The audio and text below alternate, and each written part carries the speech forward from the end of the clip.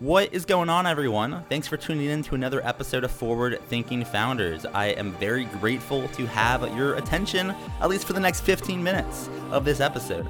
Forward Thinking Founders is a podcast where I interview pre-seed and seed stage founders about their products, what they want to build into the world, and why. We dive into how they spend their time, what's their vision, what's the origin stories, all these things, so you can learn all about what's coming tomorrow. Because these companies haven't hit critical scale yet. Most of them haven't hit product market fit.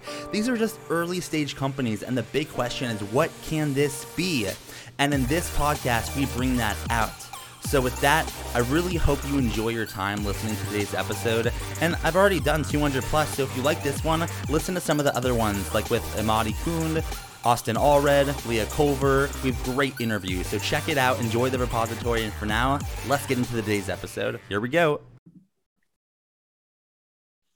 All right, how's it going, everyone? Welcome to another episode of Forward Thinking Founders, where we talk to founders about their companies, their visions for the future, and how the two collide. Today, I'm very excited to be talking to Juan Medina, who's the founder of Lalo. Welcome to the show. How's it going? It's going great. Thank you so much, Matt. Thanks for having me, and excited to be on the show. Yeah, excited to have you on. For those who haven't heard of your company, they haven't heard of Lalo, can you kind of share, what are you working on? What is Lalo? Absolutely. So in short, Lalo is a platform for remembrance and grief. Yeah, go ahead. Yeah. So yeah, I mean, that's like, there's a lot to unpack there. I like that. So I guess, let's dive a little deeper ultimately. Can you kind of dive a little deeper on like how it works, what maybe the user experiences, anything kind of the around those lines? Absolutely. Yeah. So basically, the user experience starts off with being able to create a dedicated space. So we envision something being very, very private, intimate, a place where you can share deep, meaningful storytelling. So that private space is super important. The second piece, you're inviting whomever you want to that space. So I think more 5, 10, 15 people, but some people have a bigger set of friends and family, so you can invite whoever you want, but ideally, it's meant to be a bit more intimate. Once you set the space and you figured out who do you want to participate there, then it's really one of three things that you can do. So the first is really that core engine of storytelling. So being able to share audio, video, pictures, telling the group and the community why that memory is important to you. And then hopefully that community can kind of add on to that story. So adding a much richer story. The second part is pretty much like a Zoom meeting, except that you can record those conversations. So the use case there, you have family and friends all over the world, all over the country. You'll be able to connect and record those conversations. And then lastly, we've created a set of conversation prompts to allow folks to have those deeper conversations, but more asynchronous, so that way I can send you a set of questions, you answer however you want, whenever you want, and the story evolves from there. So that's the core features that we're working on for our beta. And tell me a little bit about kind of the origin story here. Why did you decide to get started kind of building out this company?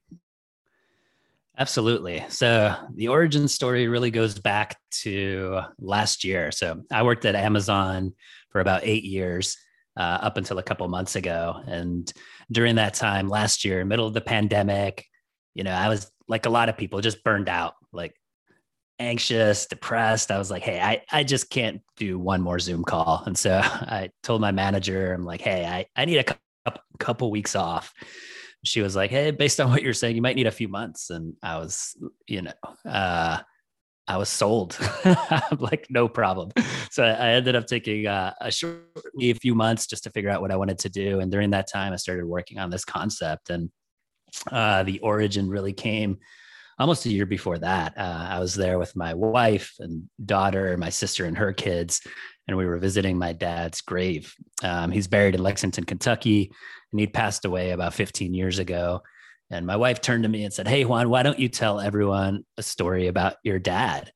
And I was like, oh man, like way to put me on the spot. I wasn't really sure what the perfect story was. And so I said a few things, but the moment kind of stuck with me.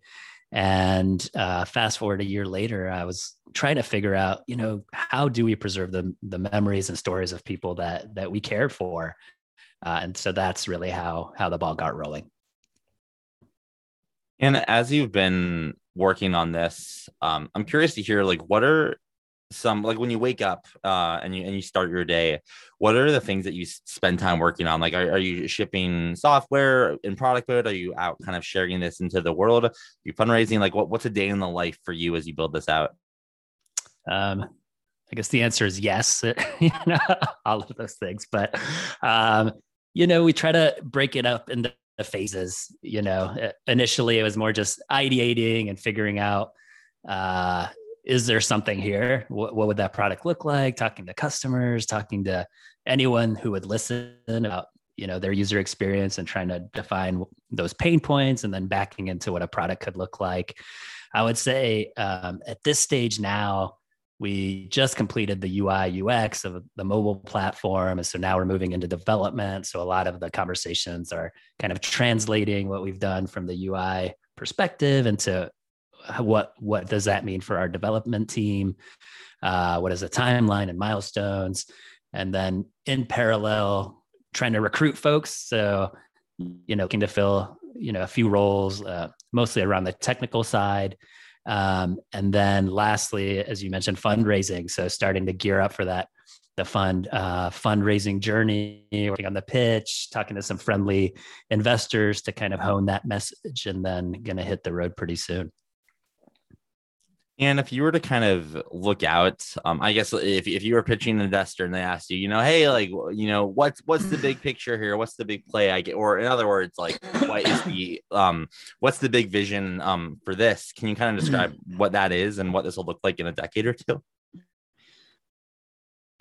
Yeah, absolutely. I would say the big vision for this, I envision Lalo being a platform where folks can preserve, share, and store kind of their most precious memories. So you think about recipes or family traditions or meaningful events during your life, and have a place where you can share them safely, store them, know they're going to be there, and pass those stories and traditions on to future generations. I think on top of that, because of the nature of the material that we're handling, we know that's a big burden, right? Like these are people's treasured memories, family traditions. And so at times that can also bring up feelings of grief, of missing folks that have passed on. And so we also want to be a place that engenders mental wellness, right? And so as we've designed the product, we want to make sure that as we build it, that we're respectful, but also that it's a place that people continue to feel safe in sharing those memories. And in order to make this happen, you'll need some help, right? It takes a village to make a startup and a vision work and scale. So my question for you is, how can the forward-thinking founders community help? Are you hiring? I mean, it sounds like, I guess, are you hiring, raising money? How, you know, are you looking for extra kind of love on social? How can the community assist? Yeah, that's a great question, and I appreciate that. I would say at this stage, the area where I need the most help, one is getting connected with developers that can help us scale the platform. So full stack developers focused on iOS and Android development. And then any sort of introductions to very early stage seed and pre-seed investors, whether it's angel and VCs, we would love to have any of those conversations. And then for my last question, if someone wanted to reach out, learn more, how can they find you online? Do you have like a website, a social media handle, or an email address? How can someone kind of learn more? Yeah, absolutely. I would say the easiest way is just to email me. So Juan, Juan, at lalo.app. You can also find me on Twitter. It's at Juan Medina. So fairly easy to find. Cool. Well, thank you so much for coming onto the podcast. I really appreciate it. Thanks, Matt. This was fun. Thanks for the time.